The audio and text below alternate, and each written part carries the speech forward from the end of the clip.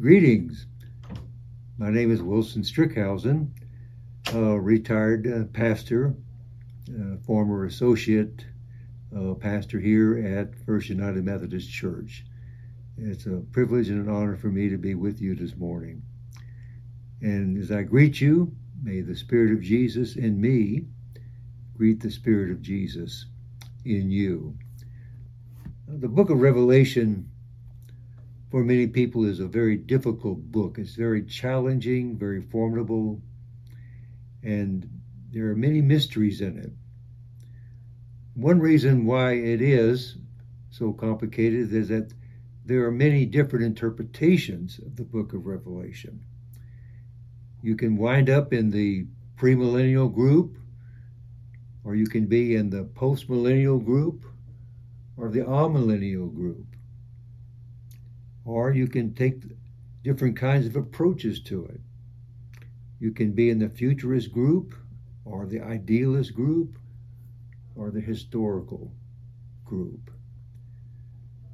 It's a strange book. There's a lot of symbols and images in it. There's beasts and dragons and angels and horses, and there's music and all kinds of things. Almost sometimes reads like a science fiction book, but it certainly is not fiction. One of the reasons it's difficult for modern day Christians is the language in which it is written. It's called apocalyptic. And it was common to the people of that day. They understood what was being said in there. But the word apocalyptic simply means an unveiling.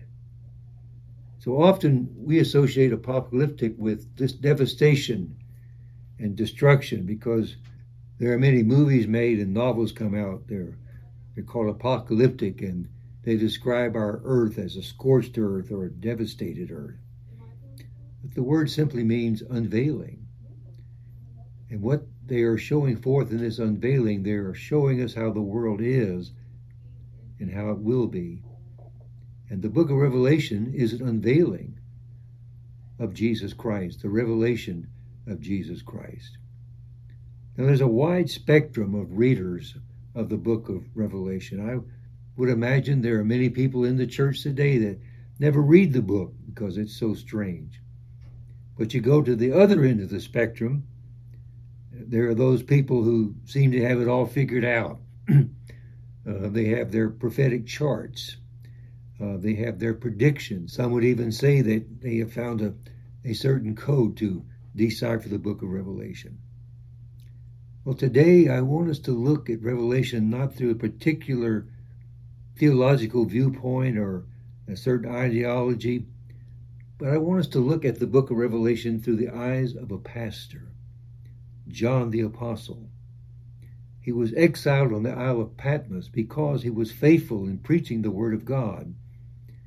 This was all taking place through the heights of a great persecution under the Roman Empire. And as a pastor, John was concerned about this 7 different congregations that were there. And so this letter of encouragement went out to them. And John was saying to them, you're going to be tested. Your commitment, your perseverance, your love, your holiness, your truth is all going to be tested.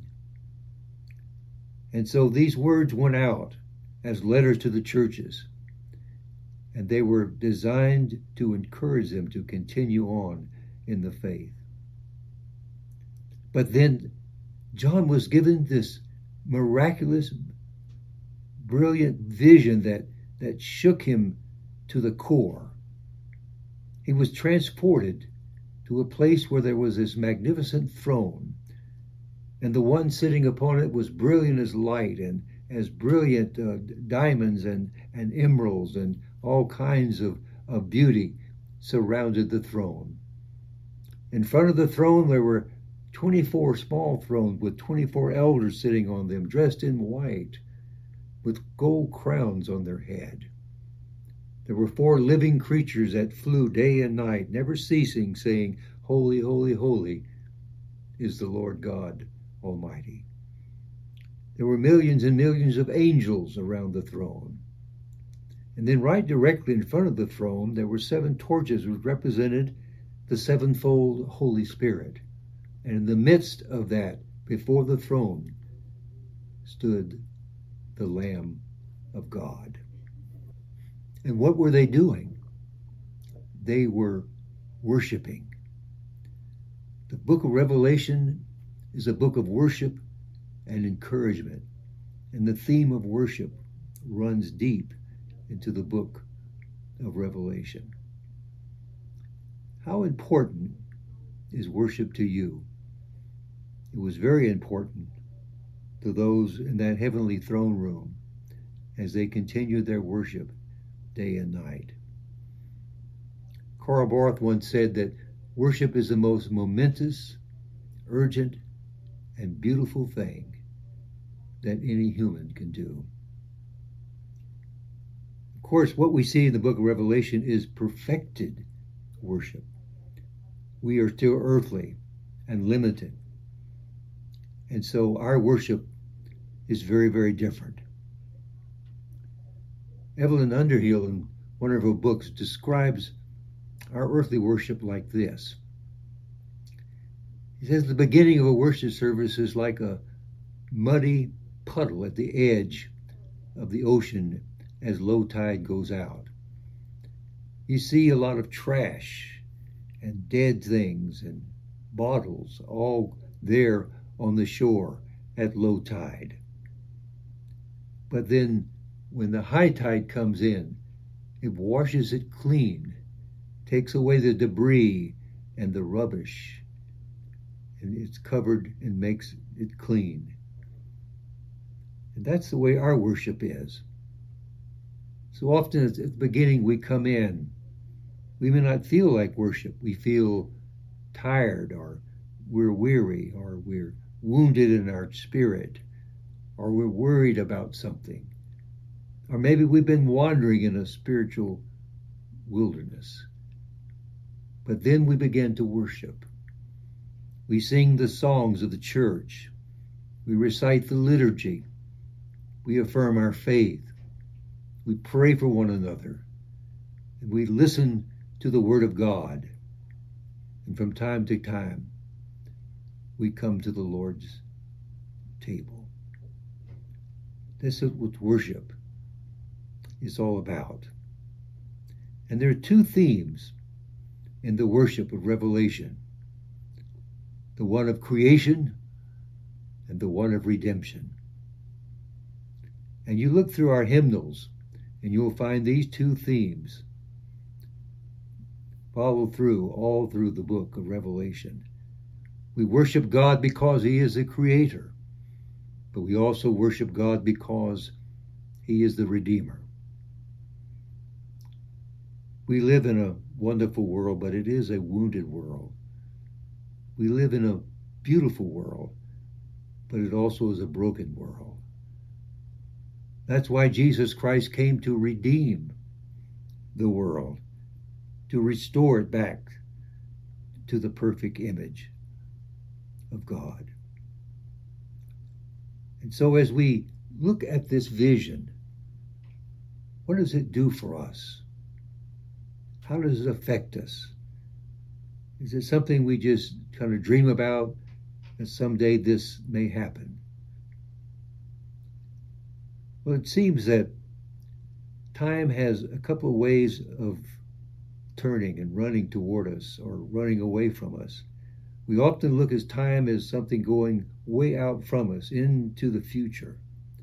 But also, time can come back from the future into our lives to touch our lives and to influence us.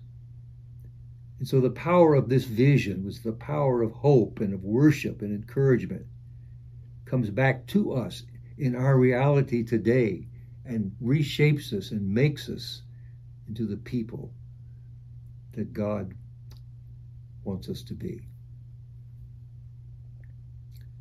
How can we describe the people of God today in the light of this vision and looking toward it. We are all pilgrims on a journey, but we're inviting others to go along with us on this journey. We are sinners, but we've been embraced with love and mercy. We realize that we are loved. We realize that we have been forgiven. We realize on this journey we belong to Jesus. We get tired along this journey, but we know where to find the bread of life. We are thirsty, but we know where to go to drink at the fountain of life. From time to time we may stumble, but God is there to pick us up and enables us also to pick others up. We may wander off the path, but the Good Shepherd is there to bring us back. We see through a glass darkly, not understanding all that we are experiencing, but we are anticipating the day when we shall see Jesus as he is. The first word of Revelation is Alpha. The last word is Omega. Jesus is the Alpha and the Omega. He is the first word, and he is the final word. One of the ancient writings of the early church, they describe a group of Christians gathered at the Lord's table. And in their knowing of certain victory, one of the Christians cries out, mimicking the voice of Satan and death. And that voice says, "Who has robbed us of our powers?" And then the Christians, with their arms wide open, shout back, "Here he is, Jesus Christ, the crucified." May we give glory to God the Father, the Son, and the Holy Spirit. Amen.